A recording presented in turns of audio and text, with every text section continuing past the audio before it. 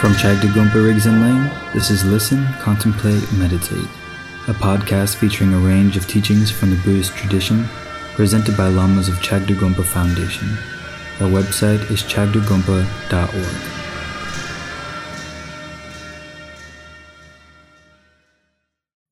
One difficulty when I think about that idea is I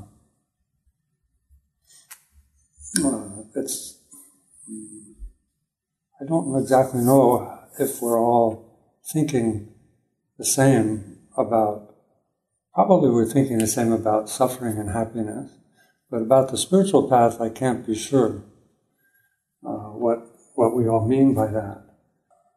I'm sort of stuck, I'm not stuck, I'm stuck with Buddhism, and Buddha teachings of Buddha. I've been conditioned or brainwashed by my background in Buddhism, which is mostly my background.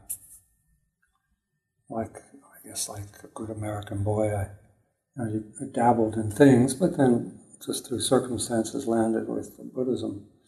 And then, to me, that has to do with the spiritual path. So you'll have to indulge me on that. In Buddhism, the spiritual path has to do with relating. Spiritual path, I think if you look at the whole of the teachings of Buddha, then if you have to use the term spiritual path, then it means a path that involves working with the basis of our experience, which is, in Buddhism, the mind. So, spiritual path then is almost a synonym for working with your mind, not anybody else's mind.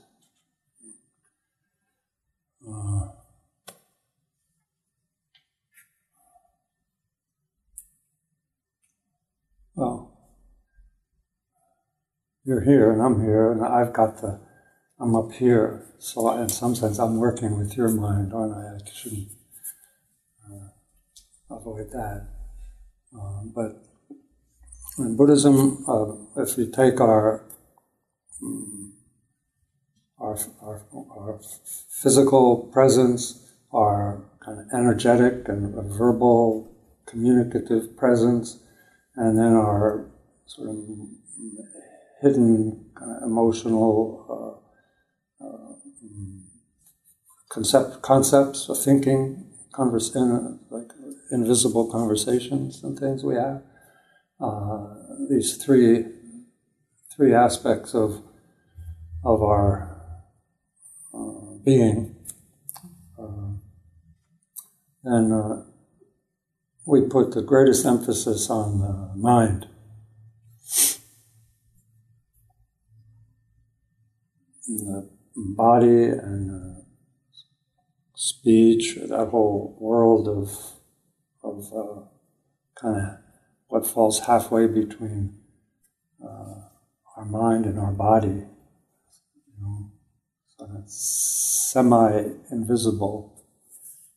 Our communication level, energy, that those is a physical and verbal or sound are considered to be sort of slaves, if I can overstate it maybe. But the mind is the ruler over our body and our speech. There's that one expression. Whatever we do, like behaviorally, our physical actions, and whatever we say verbally, our mind already got there first. Our mind already did it. Our mind already said it. And so the more we become aware of the originator of our behavior and our speech, the more, I want to say freedom, the more precise and clear our action and our communicative abilities are. Okay? Mind.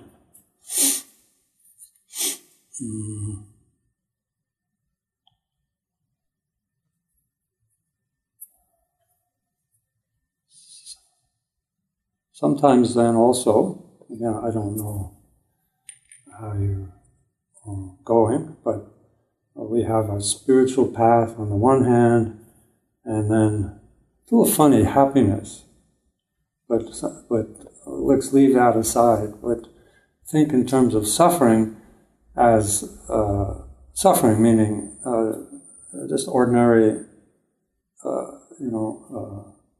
cuts and bruises and fevers and sickness and anxiety, loss, separation, all the things that are irritating seem to pull us off of a spiritual path.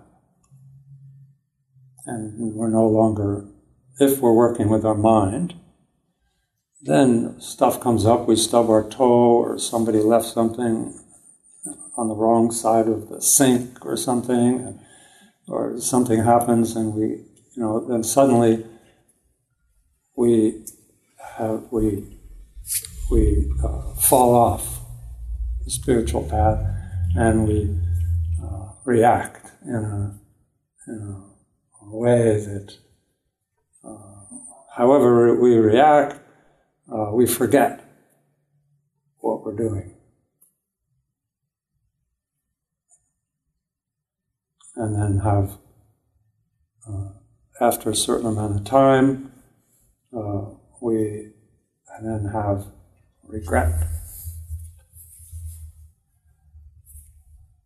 or something something like that, if we're even at all, reflective. If we reflect back occasionally, or we feel things about what we've done.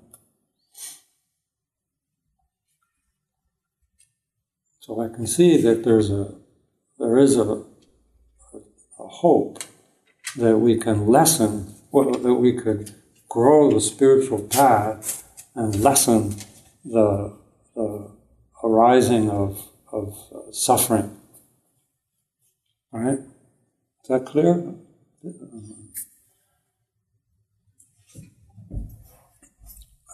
Half of my mind is making turns on this road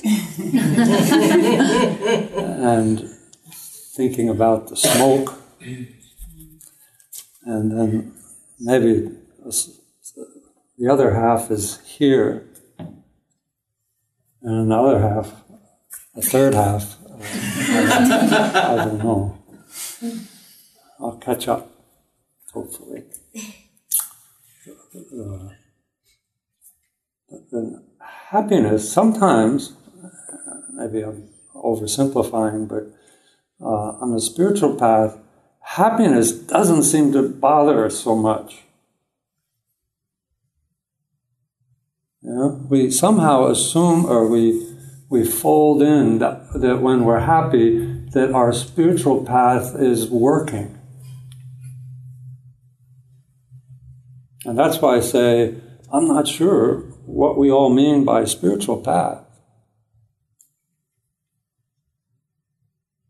It's a title like Happiness and Suffering on the Spiritual Path. There's some message there that, well, the spiritual path is one thing, and then there's being happy, and then there's being unhappy. I don't know if you read into it that much, but... So that's interesting, because usually we would think, well, I'm going to again, everyone, United States, it's the United States we say, or America, American culture is a little, I'm not going to run it down, but there's freedom of fragmentation. Everything is fragmented. We have almost said too many, but we have full choice, in a sense. And so we leave one thing behind and then start choosing. And then we choose that, and then we're free to leave that behind and choose something else.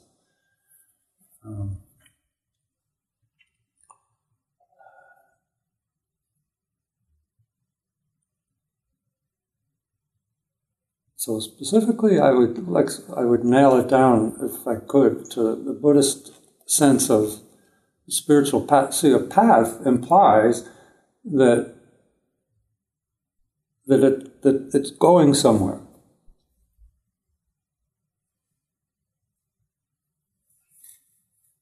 And you could call, we made up the word path, but you could also, I guess if you said something like,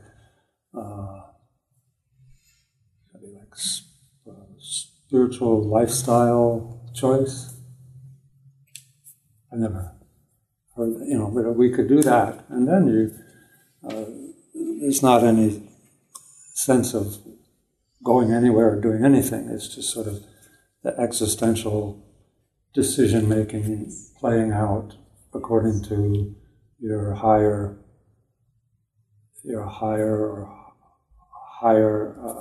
ideals, which seem to come and go, depending on our emotional life.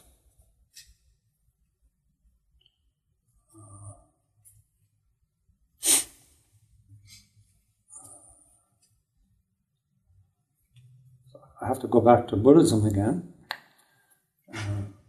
Buddhism, is that okay?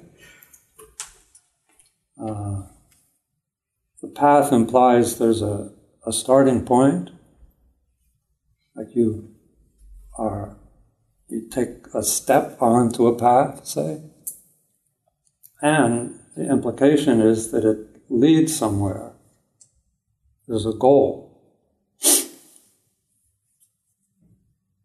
And a lot of if you looked at, and I haven't, but if you look at the full range of the Buddha's teachings, then some of the advice and advice that the Buddha gave, or that are in the Buddha's teachings, have to do with how to step on, how to begin, how to get onto the path. In other words, teachings that talk about where we're at, just stark where we're at, like a human being, born, basic reminders, so that we have a clear, a vivid experience of what we have to work with. And then there's a whole body of teachings to do with the process, the path. And then there's teachings that explain or discuss the goal.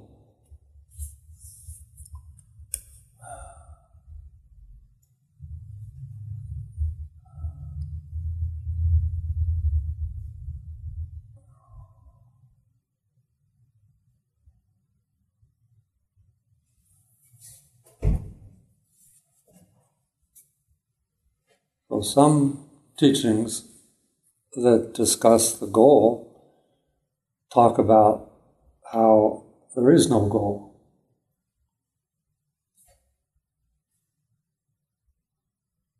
Quite extensive,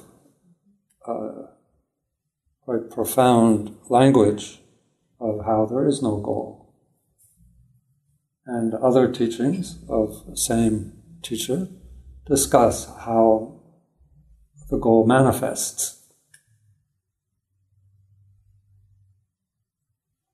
And similarly, this with the path. Many, many details, step-by-step approach of the path. And some teachings teach how, well, there is no path.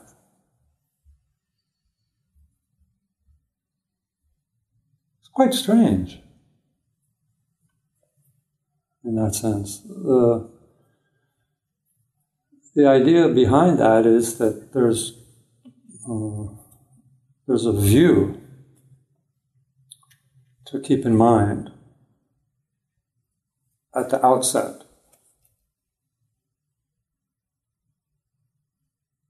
And that a view is based on what we could call maybe like relative truth, kind of Einsteinian idea of relative truth, that things are relative to each other. In Buddhism, they use the term interconnectedness, interdependent. Everything is interconnected. Everything depends on something else. And to lengthen that sentence, we say everything depends on something else for its existence.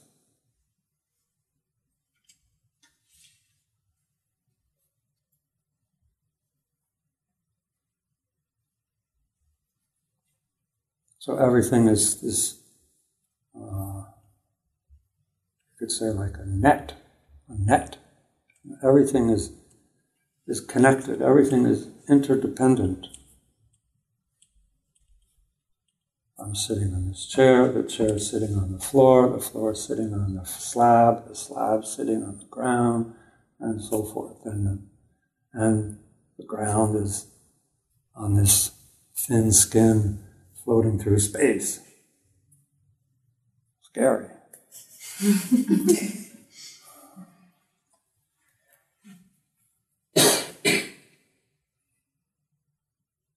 Gravitational stuff happening. Somebody moves out there, some planet, something shifts or something, and then and we go. And earthquakes come. Little 8 feet of a plate moving or something, and the whole world changes practically. It's interesting. Just small little movements, huge effects. So everything is interdependent, not just on our planet Earth. The Earth interdependent with the planets, stars, sun, everything. Day, night, change of temperature, everything determines our experience. That's why one of the core views or visions of Buddhism is non-self. Non-self. Everything is interdependent. Nothing is independent. If something was independent, you could maybe call it a self, an existent. Like this cup exists independently of anything else but itself.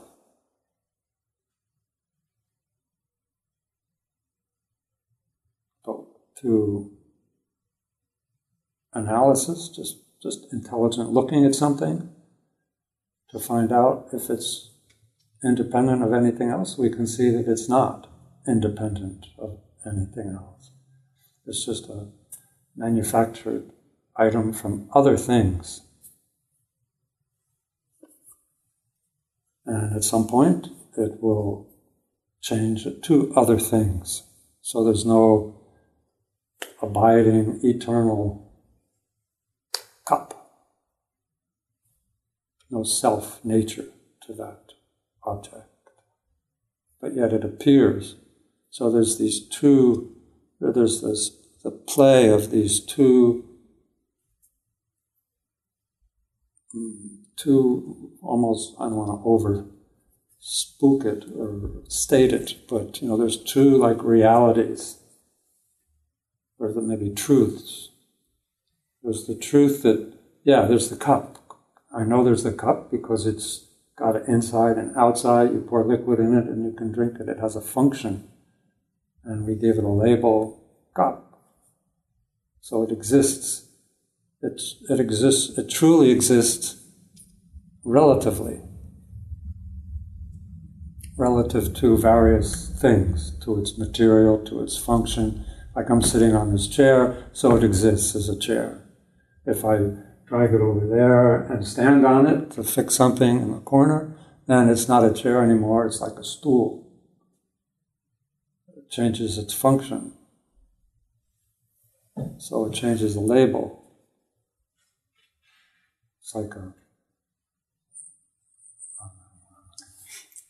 don't have time.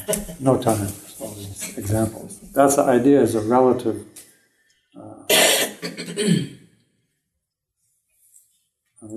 truth. Things truly, it would be foolish to say, "Oh, that cup, there's no such thing as that cup." You would be denying your perception.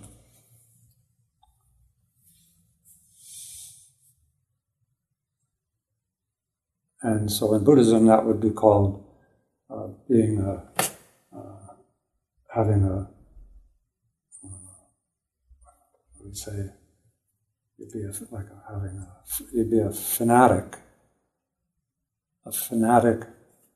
negator. You'd be, what do you call it, a nihilist. Nihilist says that things don't exist. Nor can you go the other way and say that that cup actually exists independently and uniquely and in perpetuity.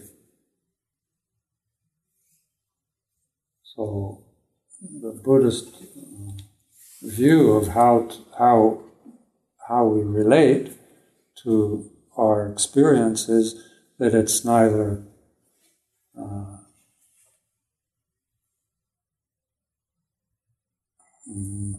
that things neither truly exist nor do they not exist. It's called the middle. That's why in Buddhism you hear this term, the middle way. The middle way means free of extreme ideas about things. And one extreme idea is that things don't exist, and the other extreme idea is that things do exist. And also it's not the case that things both exist and don't exist.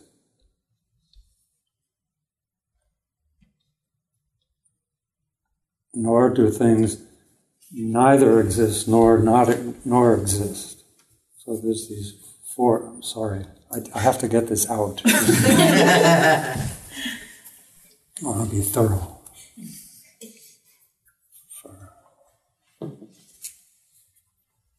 So anyway, the idea of a path, okay, we're still talking about a path, is that a path, we need a path in order to come to an understanding of what we don't understand. And why we don't understand, okay, what do we want to understand is, in Buddhism we want to understand non-self. In Buddhism we have to say that. Part of the approach. Yet, we definitely have self-ego, okay, and maybe psychological language maybe is more familiar, like ego.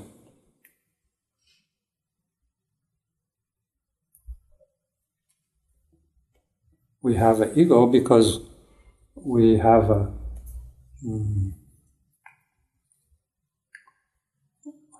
well, look at us. Everybody's dressed in their own thing, You made decisions on what you're going to wear. based on your relationship to yourself. I feel good wearing this, I want to do this, I want to do that, I want to do the other thing. This expresses me, this whatever. This looks good against my skin color. This is this. All these. Basically, it's one of many, many agendas we have that reinforce our self-identity.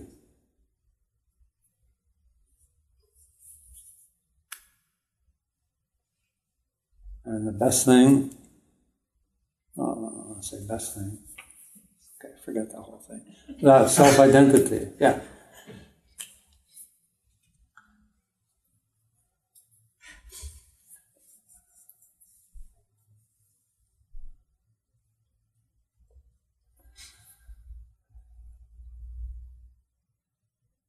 Like, I have to wear this.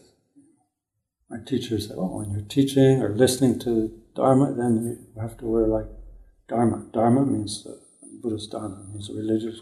You have to wear these religious clothes. So there's I don't know what to wear usually anyway. I have a wife, beautiful, wonderful, lifelong friend that helps me, buys things that are available. But I could have my way with myself and wear what I wanted to.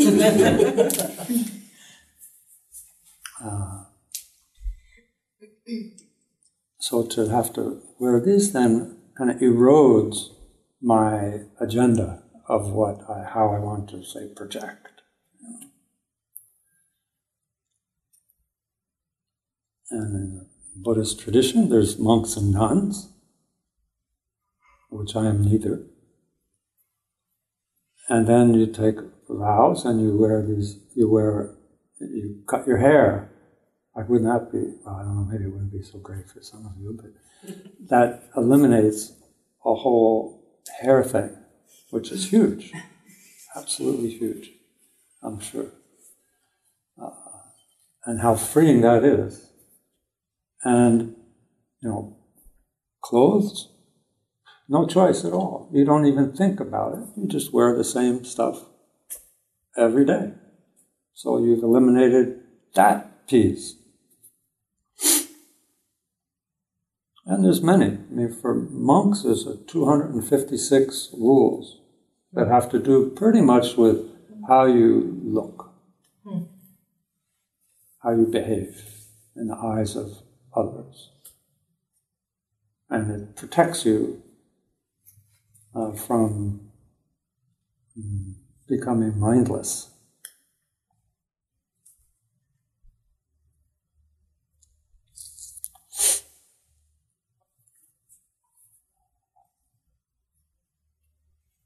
All because the truth is non-self. It's not that you have an ego, that you have a self that exists in some truly abiding way, and that the path of Buddhism is to destroy that, so that you're left with something other.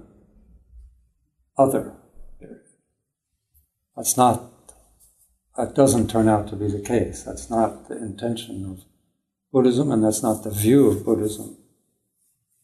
Buddhism says that if you look right from the very beginning, there's no self. There's no self to discover. There's no self to conquer or destroy. There's no self, what do you say, primordially. Like before, there's never been a self. The goal of the path is to realize that truth, that abiding truth.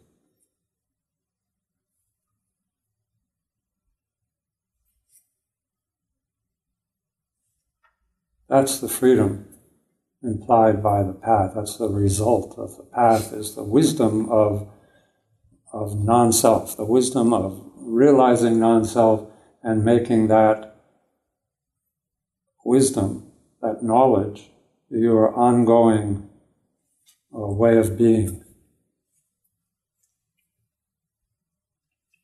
Basically, we could say, realizing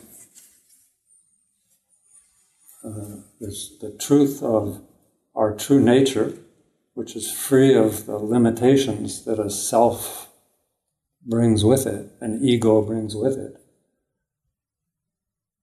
Realizing the original absence of that self-identity, and then getting used to it, getting used to knowing that.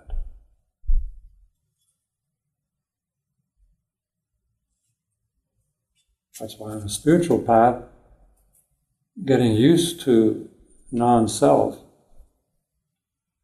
is challenged by becoming irritated. Suddenly, our lifelong habit of me, I, me, mine,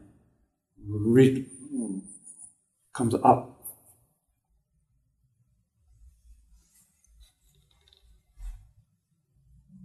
Or happiness, like so we can talk about happiness too. Our happiness comes and we completely become like a goner. We forget to maintain the continuity of selflessness as being our nature. And we indulge. Basically, we consume the experience of happiness. We forget about anything except being happy. And I like happiness as well as the next person, And Buddhism doesn't have anything against being happy. It doesn't also have anything against suffering, except when it occurs to other people or other beings. For a practitioner of spiritual practitioner can take a lot of suffering because you're always kind of like working with it. Like you get angry. Then anger is painful. It's painful to me, it's painful to who or what I'm angry at. And so I need to deal with it. I need to get over it. It's like I'm being defiled by it. It's contaminating my life. So we need to become free of it. When we're happy, we don't think that way. Oh, I'm happy. Like, what am I going to do about this? How am I going to deal with being happy? So that's why I said in Buddhism, this one great yogi, he said, practitioners can take a lot of suffering, but they can't take much happiness. Means distraction. What's distracting you from your path of wisdom and compassion? What's distracting you from that? If you're in a lot of pain, that's distracting you. You cannot appreciate the subtlety of a spiritual path when you're in extraordinary pain. And if you have extraordinary luxury and happiness, which don't go together, so don't worry, I understand that, But if you have luxury and happiness, it's a good combination, then also you wouldn't be able to even, why would you even be interested in the subtleties of the spiritual path? From your point of view, you've made it. So,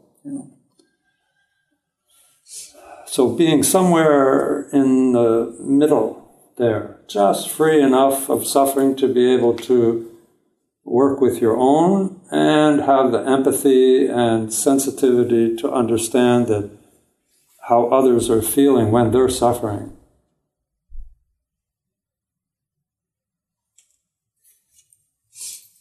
And having enough happiness and and luxury. And by luxury, I mean maybe contentment. Contentment.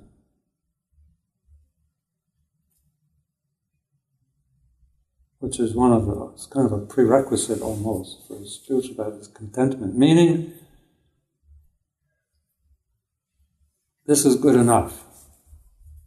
This is good enough for me to be able to engage in my spiritual path. I don't need so much more than what I've got. Time, energy, facilities, like resources, like food. I've got enough. And that's going to vary from person to person. Some great meditators, they have one handful of corn flour a day. They're content. Some people, they need, 3 Cliff Bars a day. And that's enough. They don't need to strive for more than that. This water, this tap water, whatever, each person. But contentment is kind of a key point. But then you can begin, a little bit of suffering. Okay, how am I going to deal with this? And now I said that was wrong. I said, how am I going to bring this onto my path? It's not about dealing. Forget I said that. We don't deal. We use and bring things onto the spiritual path. If I had a lot of time and we had an opportunity to spend more practice and more dialoguing together and so forth,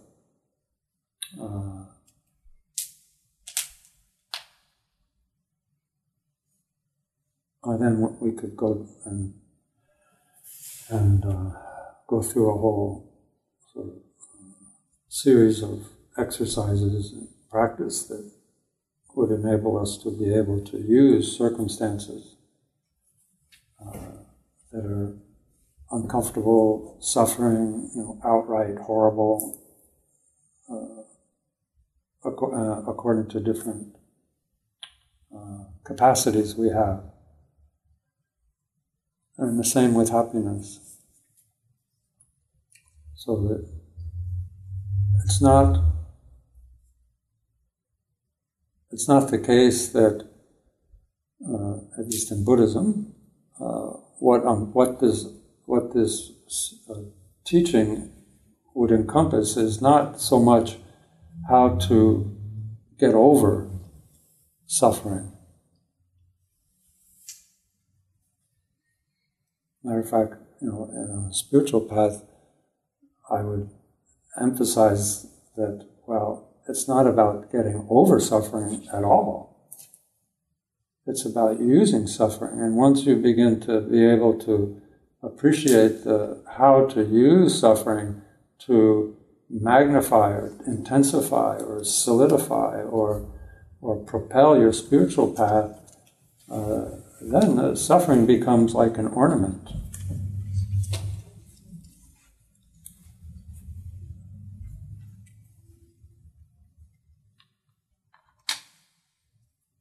But we say, because of impermanence and karma, karma means, that's something also that's so, I don't know if it's even in the dictionary, but many people have different ideas, karma. But in Buddhism, karma means that everything has a cause. Everything has a cause. So when happiness comes, it has a cause. And when suffering, sadness, disappointment, separation, loss comes, that has a cause. And it's not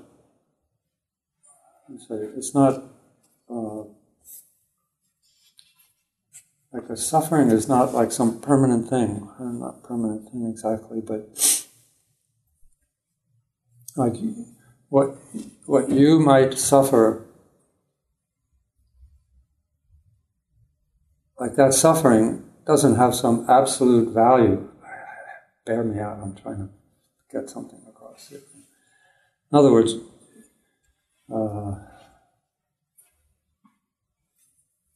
someone else wouldn't suffer if the same thing happened to them. So your suffering isn't some universal principle that something made happen to you. Is that at all clear? Yeah. Mm-hmm. Somebody might wear out their shoes. Oh, they're suffering. Somebody, and it's, oh, now I don't have to bother about shoes anymore. I just go barefooted. I don't have to deal with the shoes. Where are they? And is it on the right foot? And very complicated shoes sometimes. So I don't know. I lost my shoe now. Okay, so then I don't. Good. I'm happy.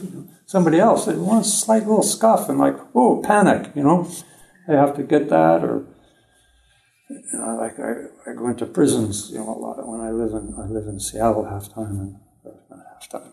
Sometimes I come from Seattle, and I go prisons, and they're like, because everybody wears the same thing, just like this, That's a different connotation, but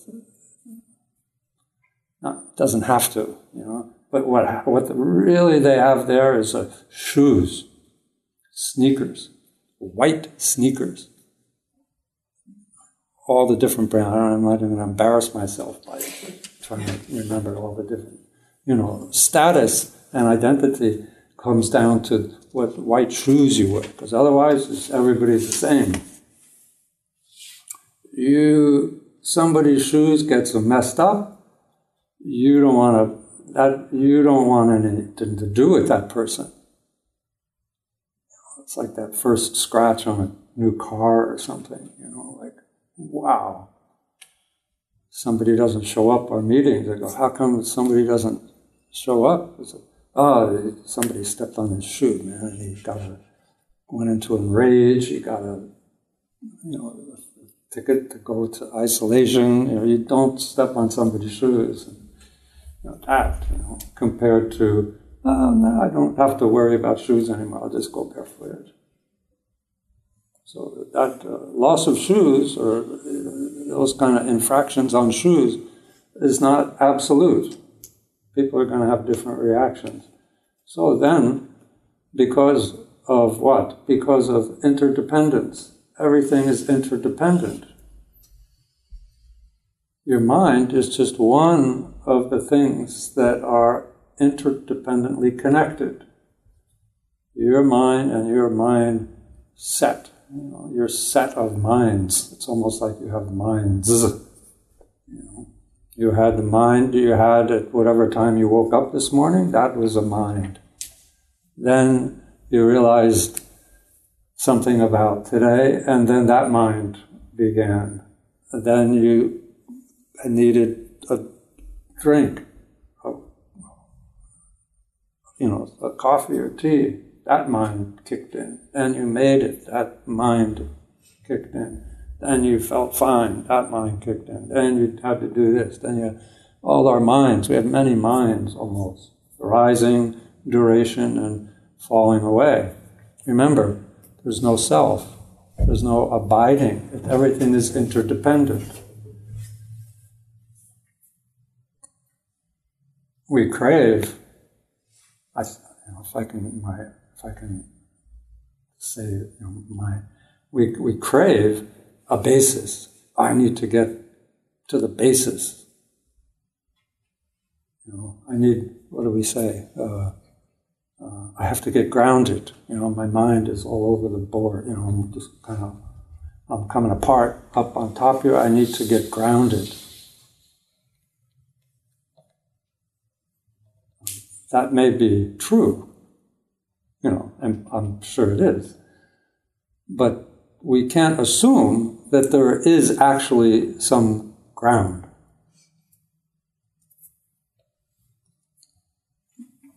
that would border on reinforcing this idea that there is some self-identity that is fundamental to my being.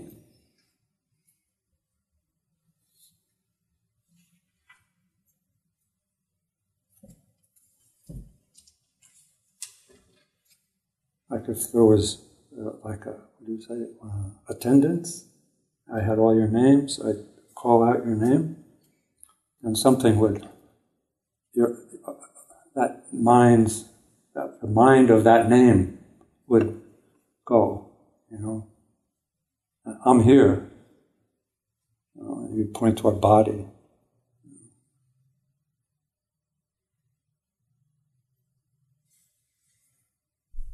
But that name is extra to you. That name, somebody else's idea. Maybe you created your own name. I didn't. I didn't create it. But my name is not my name. I mean, Lama Pema, what kind of a name is that? Another thing, I have no freedom. I wanted freedom in my life. My whole life I wanted to be free, and I got more and more and more and more lack of freedom.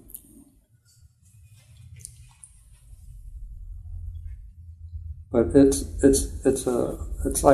like many one, two, nothing then, but skin, then muscle, bone, what's below bone, organs, and organs full of air and things, and there's nothing. You never wind up with anything. Mentally, what? Oh, I hear my name and I respond. My mind has that name. And my mind feels angry, my mind feels happy, my mind feels attached, my mind feels like aversion. There's no landing, there's no place where any of that lands.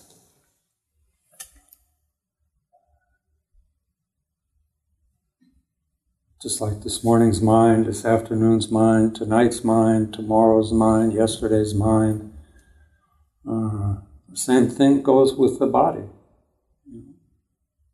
My body was just two little cells, I think.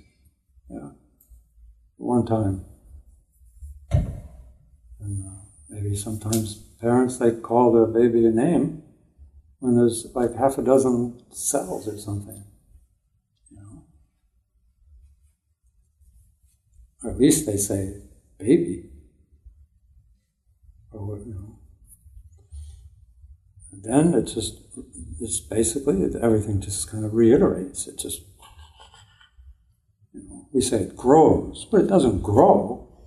Each cell, cells are the same size. They just multiply. From microscopic, there's still microscopic parts that produce other microscopic parts. And then this illusion arises, and everything kind of expands if you look at it from a distance. Or if your mother, they feel, it's growing. But one cell at a time. There's no body that's growing. It's just an accumulation of microscopic pieces. Yeah. Then comes out, then a baby, this, cold, hot, nothing to say, and more crawling, walking. Body, there's nothing you can say that defines that body as being something. It's always in motion. Even we're talking about the body now as if it's like, okay, now we have this body. It's arrived at itself. Well, I'm probably the oldest person in this room, and I tell you, it doesn't stop. It's still going. It never stopped. And okay, now we can say that we're a fully grown person. That's just other people's language. That's from the language of the truth, that's irrelevant. That's just an idea. keeps going. Then, even at the end, whenever that comes, which is uncertain, then either it goes into the earth or into the air, smoke, burning, or into the sea, whatever. The body we can't claim as having some self-identity.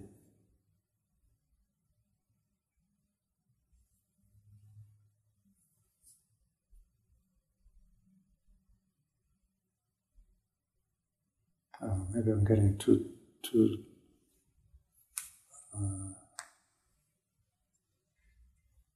much detail on this point, but if we think that there is a spiritual path that will turn us into something that we wish we are, or that even we have a hunch that we could become something other than we are, then it's questionable what the basis for that assumption is.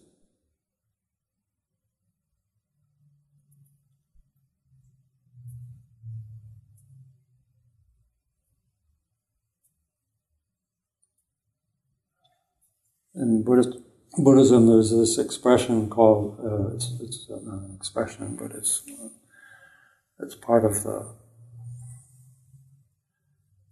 like a big part in Buddhism is, okay, you have a spiritual path. What's the idea behind your spiritual path? What's the idea behind it? Is it a sound?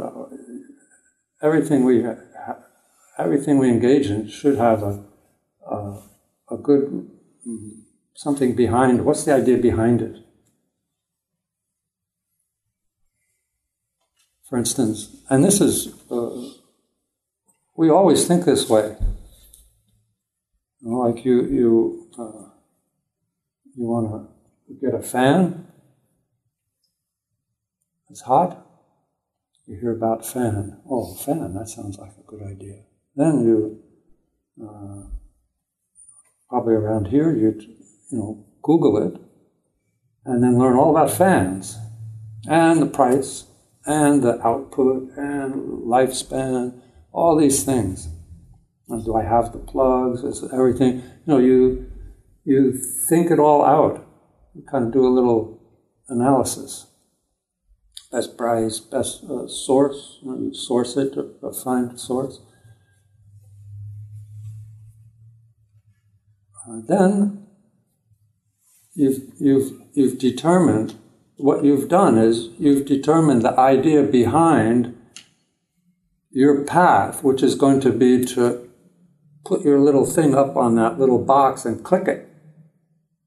That's a kind of normally, or not normally, but traditionally, you'd go somewhere and buy it. That would be your path. But the idea behind you going there was informed by an accurate understanding of what that path was going to yield, what that path was going to result in. Like maybe more, like you have coffee and then you look and there's no milk. So you're suffering intensely. And so you say, okay, what am I going to do about my suffering? And you go, okay, there's milk out there. That's my hunch. There's milk out there. And then, so you determine, okay, I'm going to go, I don't know where you go here, but, well, you go right here someplace. Right? We're not that far out. But okay, you go there, okay, this store I know from my personal direct experience, the wisdom that I have arrived at through my own direct personal experience, that I was in that store and they had milk in there. So I can infer from that they'll have milk again. This is a picture of a cow, a contented-looking cow on the window of that place. So all indications are that if I enter the path to that place that my goal of milk will be met and my suffering will be over. So the idea behind you leaving your coffee and going out on a non-coffee with milk in it path. There's no coffee or milk or anything that even resembles that when you walk to the market to get your milk. So the path is quite different than the idea behind the path. When you get to the market and the milk is there, you've accomplished the idea behind the path.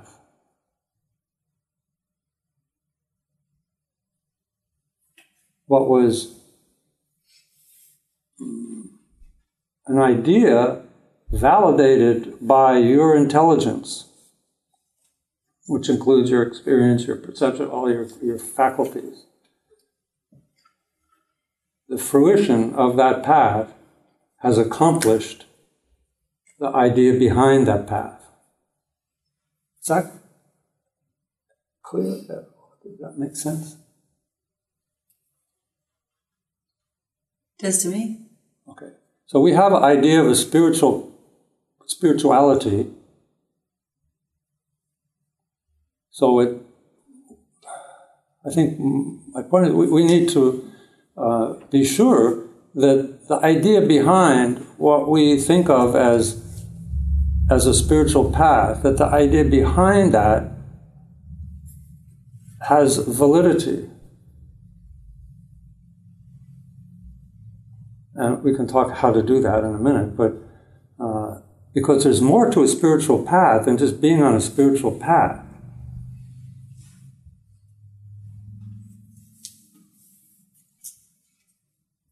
The point of a path is to accomplish the idea behind the path.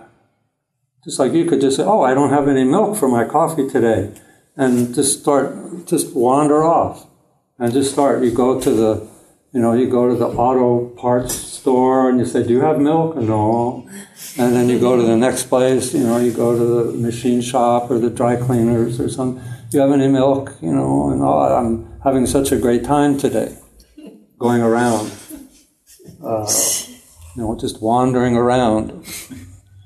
But meanwhile, you're suffering. This is an example. Don't stretch it. Don't confront me with it. It's just an example.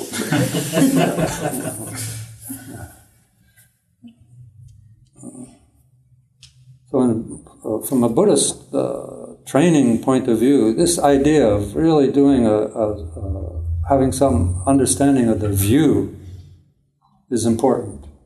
The view is what is the idea behind the path. Just like, we meditate.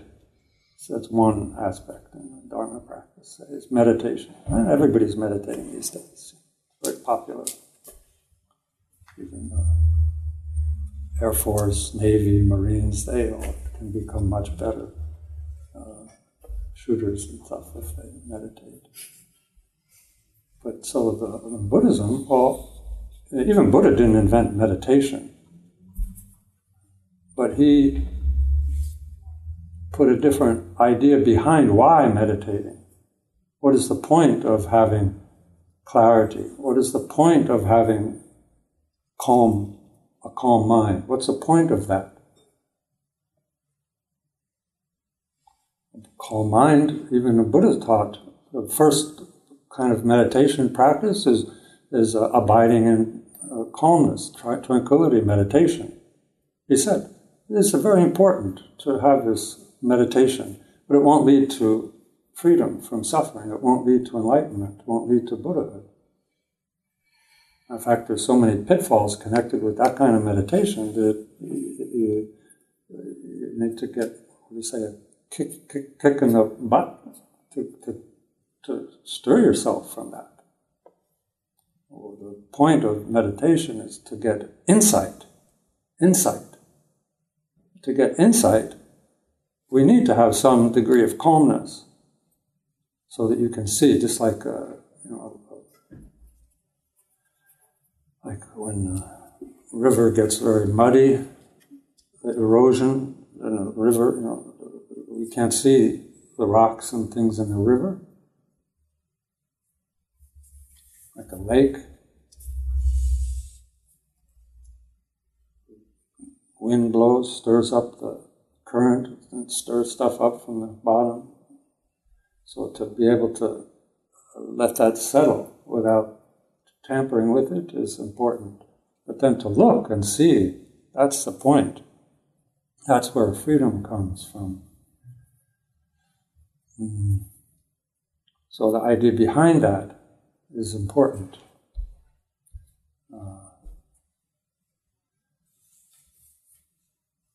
So when we understand that, then we can understand how to, or what the purpose of bringing happiness and suffering onto that path is.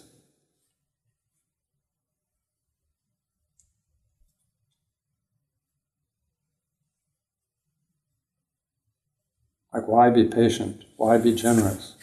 These are supposedly qualities to cultivate on the spiritual path because of how it affects your mind.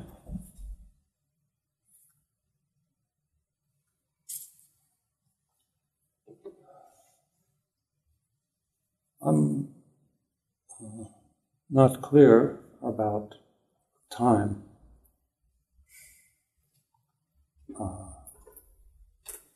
What time are you here for? An hour to an hour and a half. And I see. And we don't have anything else happening today. So. Oh, well, yeah, but it was. So we have a little more time.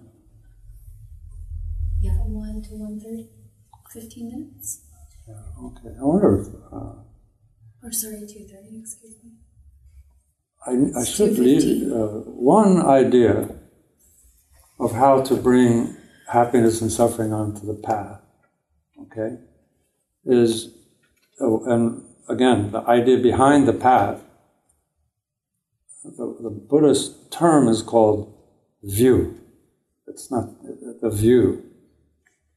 What's the view? Like the view behind setting out to get milk. The view is, okay, the street is there, the direction is that way, the money is this much, I have my tote bag the right size, and they're open. I've done that's the idea, that's the view of how you are going to accomplish the fruition of that path, which is the milk. So one, a view, and of course the more accurate your view is, the less, the less stress you'll have, the more confidence you'll have. Oh, well, I ask them and they're open for another hour and it only takes me 3 minutes to get there. So I'm confident. I don't have to run screaming, panicking for my coffee, milk, to get there. So the more accurate your understanding of why you would even be interested in a spiritual path is, which is a whole nother topic, actually. Like, why are you here? There's a lot of things you could be doing today. Okay, another time. So you are here. So one point that I could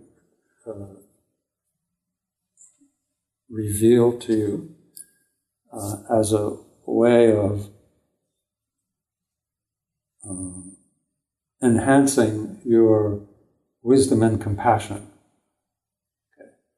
And if we say, okay, spiritual path is this wisdom and compassion, how do we? Is to understand how everything is impermanent. And it's not just impermanent when it shows it. Like when a cup breaks, oh, it's impermanent. Two kinds of impermanence. Not two kinds of impermanence. Two ways to understand impermanence. Gross and subtle. Like your cup breaks, that's gross impermanence. The cup is just sitting there, that's a subtle impermanence. Impermanence meaning there's molecules there, atoms. They're dynamic. They're not dead. It looks like this is dead. Some solid dead thing.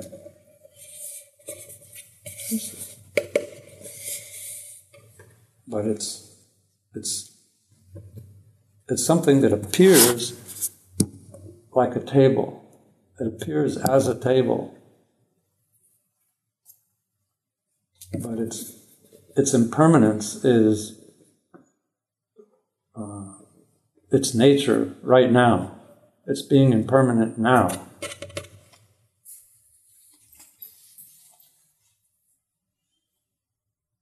Like that, because there are things moving, atoms. It's just science. I'm not making this up. But it's significant and I'm sure, like, your friends, some tragedy strikes you, your cup breaks, or a couple flat tires, or your lover doesn't come home, or you lost your job, or something happens, and then if you have friends, and then they counsel you, usually along the lines of how you'll get over it. Maybe not. Maybe they say, "Oh, you got to go after it and drag them back or something." But basically, impermanence is sort of an emergency explanation for why we feel distress when things don't go, when things grossly become impermanent. What I'm suggesting, or what Buddha is suggesting, is like, think about it all the time. Think about it in all circumstances. Really understand the truth, the relative truth of impermanence, as much as you can.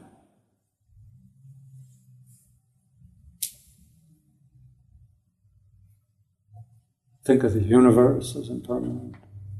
At one time, we have our own current, historical, scientific, or quasi-scientific explanation of how the universe began. And other cultures, other places, they have their own idea of how the universe begins, and even, our great-grandchildren or whatever, next groups, they'll have even a little different idea of how the universe began and so forth. But the fact is, it doesn't matter, basically, how the universe began. What matters is impermanence. At one time it wasn't, then it is, then there's a continuum, a duration, and then there's a destruction, and then there's an end. It's impermanent. Everybody has an idea of the beginning of the universe, or some places they say the beginning of the world, which for us means the universe.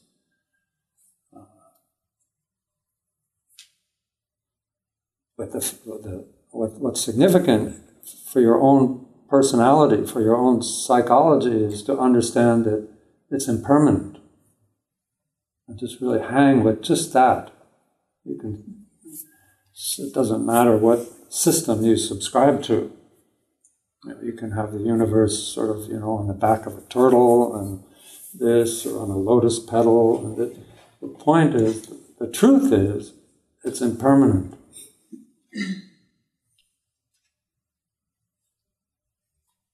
Billions or trillions of years.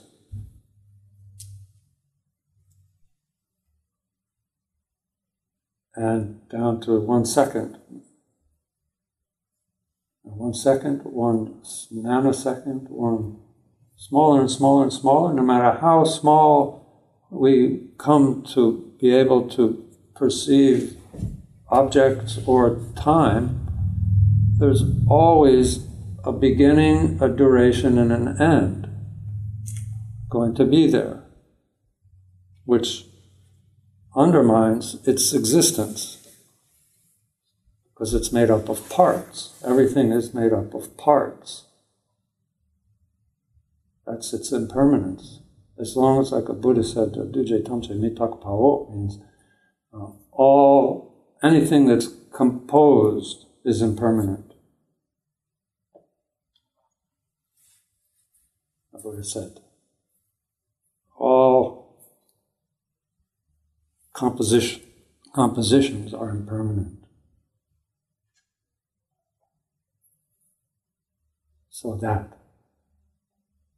So even the smallest particle is still composed.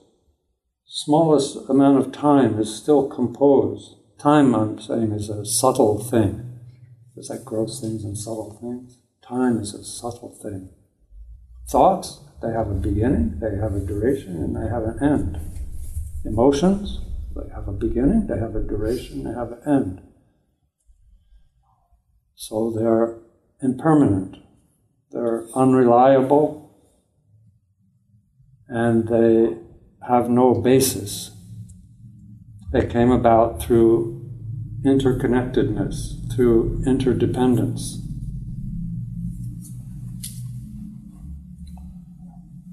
This idea, impermanence in all its gross and subtle beauty. If you just become sort of almost like OC, like obsessive compulsive, not disorder, no D. Obsessive compulsive person about impermanence, you'll convert your entire presence, your entire being to the truth. The truth. Impermanence is the truth of things.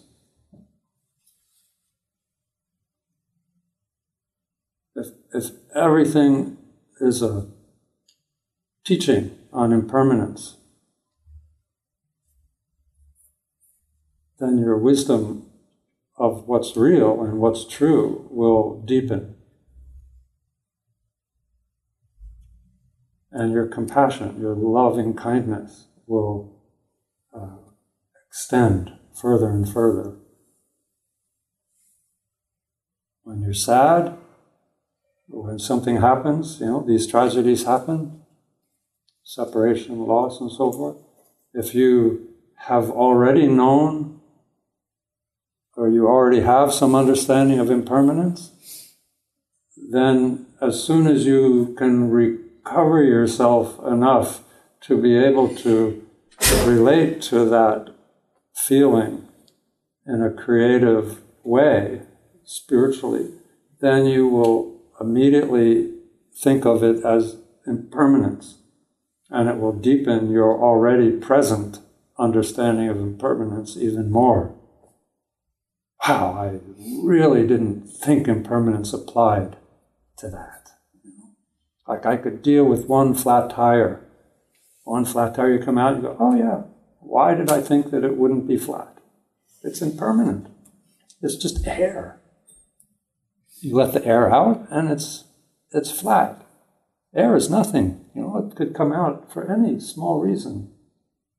When you understand impermanence, then you're not all alarmed, like, wow, flat tire, that's unjust. Like, I'm going to call the police, there's a vandal, there's that, somebody left a nail out, I'm going to complain, my neighbor's always doing it, No, it's impermanent.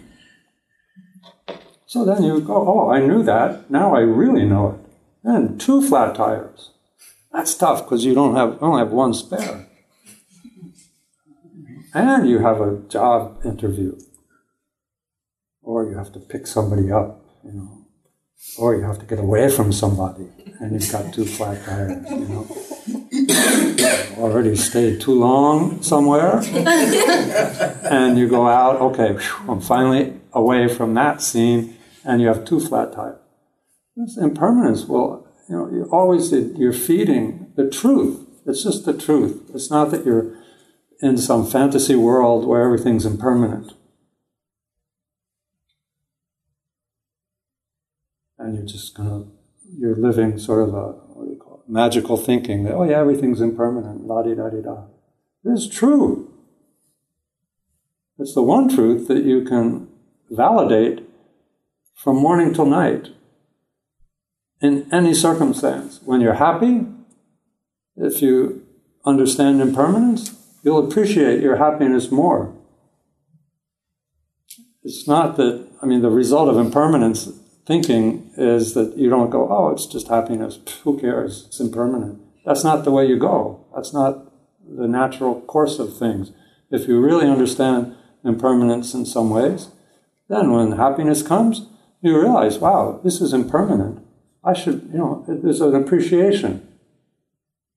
This is going to end sometime, so I need to appreciate it now. There's a sunset coming. And always, there's this kind of edge to happiness, because you know that it's impermanent, don't you? Everybody kind of knows it. If you're over 8 years old or something, maybe 10, I don't know. But we know everything is impermanent. But we don't rely on that truth. There's this thing in our whole culture sort of introduces the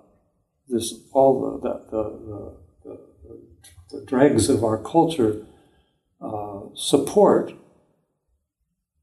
the possibility of permanence.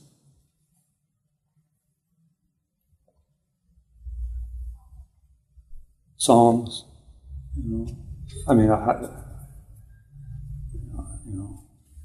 photographs, everything is, not everything, but there's aspects of our culture, of every culture, that is counter impermanence. It's, don't think about impermanence, about this.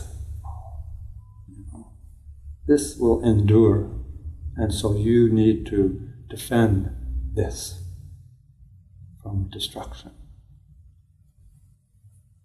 So impermanence is an invaluable tool to appreciate both suffering in a creative, deepening way. If you call that a spiritual path, fine. If you just call it your own wisdom, your own capacity to know, and your own capacity to love, then impermanence will soften your edges, because you're impermanent too. And it will, the more you understand your own impermanence, it will kind of soften the edges of your personality and your concepts, so that your own natural inner kind of loving kindness has a way of escaping into the world, and going out. If you have relationships and you know they're impermanent, then you won't let things, you won't, how do we say, you won't harbor things. They won't drill into your sort of subconscious. And again, the same thing happens, then that same memory comes out, because you're holding on to it as in the sense of being permanent. That's just the way they are. A much more open sense of relationships, more loving, less anger, impermanence, the more you understand impermanence, the less anger comes. The more you understand impermanence, the less attachment you have. You can appreciate and love without this attachment. Attachment is this need to have something endure. Fixation. When Buddhism talks about suffering and the causes of suffering, the fundamental cause of suffering is fixation. Everything can come down to fixation. And fixation is what? Fixation is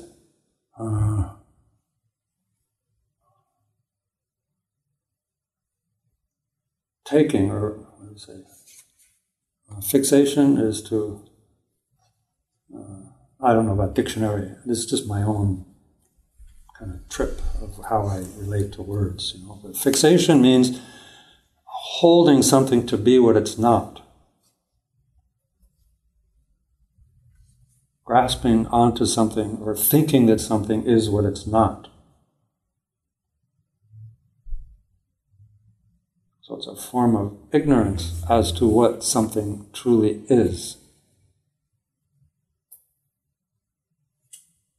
So when we understand, through impermanence and other things, when we understand that things are not what they appear to be, but in this case but they're impermanent, then our expectations will be less. Expectations meaning, oh, it's you and me forever, babe. I mean, we say that and maybe we don't, like we're like maybe, 60-40, believing and knowing that it's not going to happen. But it'd be much better if we knew that it was impermanent.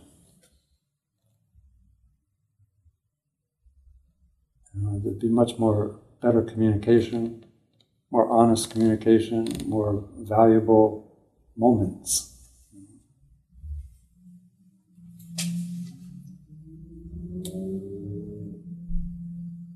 So it works, impermanence, and it's not just a mind trick, What I'm suggesting is you prove whether or not impermanence is true for things. Things meaning also your thoughts and emotions. Like meditating on impermanence kind of means it's like as much as you can do it kind of thing, not like sitting down. You can do that too, but all the time. Prove that things aren't permanent to yourself.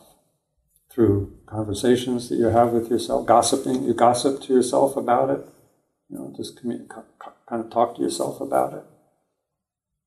As if you were trying to convert yourself, like convert, like fundamentalists, you're like a fundamentalist, an impermanence fundamentalist, where you're trying to convert your stubborn mind to what's true, which is that things are impermanent. We could say, maybe some things are and some things aren't. Okay, that's all I'm saying. Check them out. Check it out. Where's the exception to that impermanence?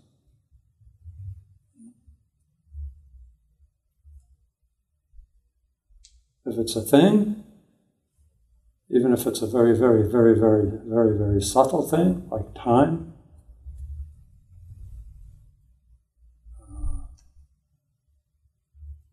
and if it's composed of parts, then it's not what it seems to be. It's other things.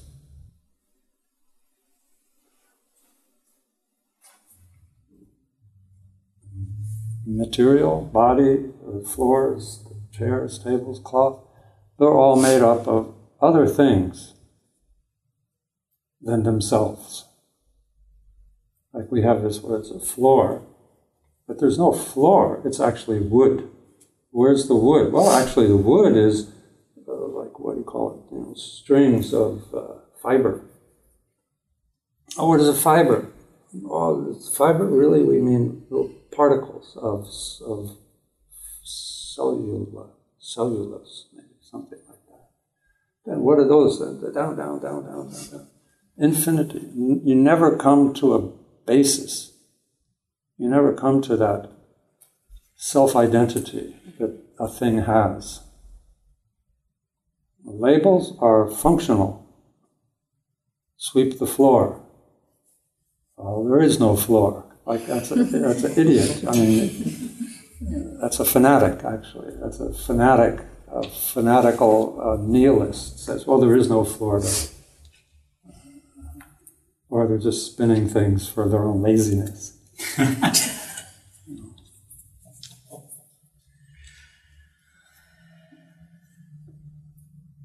So labels function, but to assume, which we assume that those labels have something that they actually apply to. That's the point. That delusion is undermined by understanding the impermanent nature of things.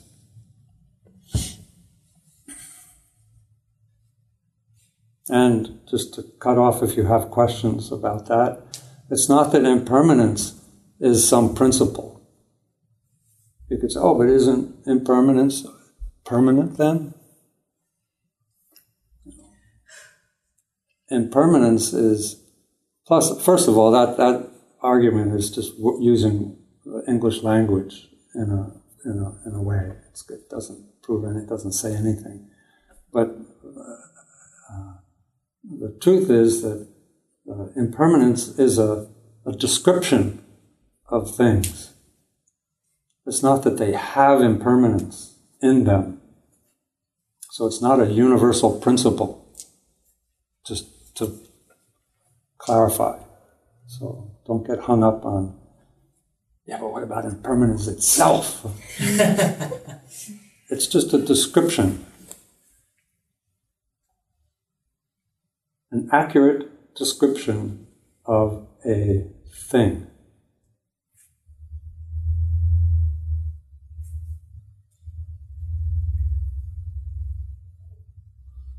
What that reveals also is, just one more paragraph I have realized I wanted to leave you with, is that what that means is impermanence and how everything is kind of interdependent and interconnected and this way.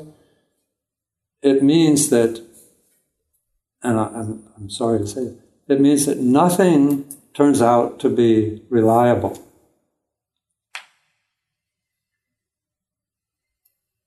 When we understand that from the point of view of how we understood it, that's a good thing.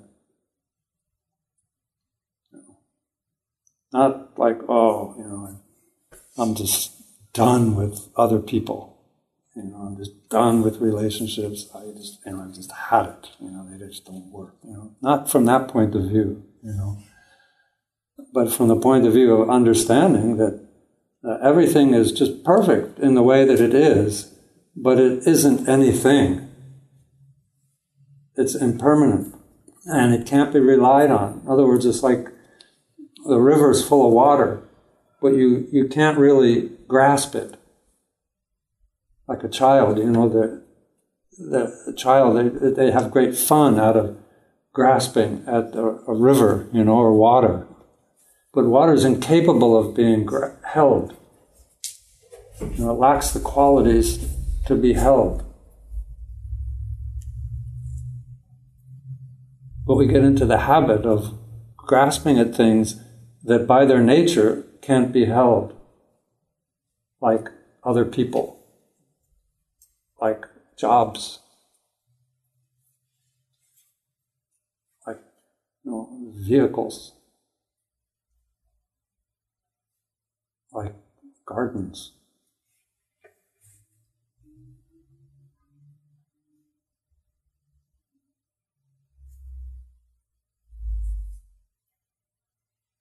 So we use things for our spiritual path, not hold on to them. It's like compost. Why would you make compost? To get rid of it. The only reason to have compost is to get rid of it. To use it. Put it into the soil. The same thing with suffering and happiness. If you have the methods, like even just thinking of impermanence, and there's other things too, but I think one of the most fundamental, like the first kind of step on the path in some sense is understanding impermanence. Then you're just sort of composting in all your experience into your spiritual path. Good, bad, it doesn't matter. Just like compost, doesn't matter whether they're, whether it's, I don't even know. I haven't made compost in so many years, I don't even remember it anymore. But, coffee grounds or tea leaves, doesn't matter what's there. It all just turns out to be compost. The suffering, happiness, who cares? My interest is not in being happy or avoiding suffering. That's called worldly, by the way.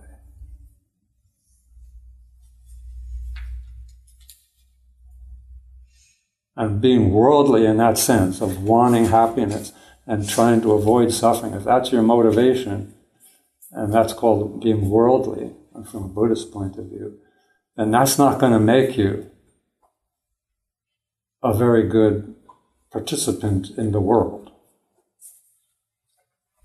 If you learn to transform or compose all your suffering and happiness onto your spiritual path meaning, how can I make this suffering, either my own suffering or what I read about or what's happening to my friends or whatever, how can I make this deepen my wisdom, my knowledge, and my compassion, my loving kindness?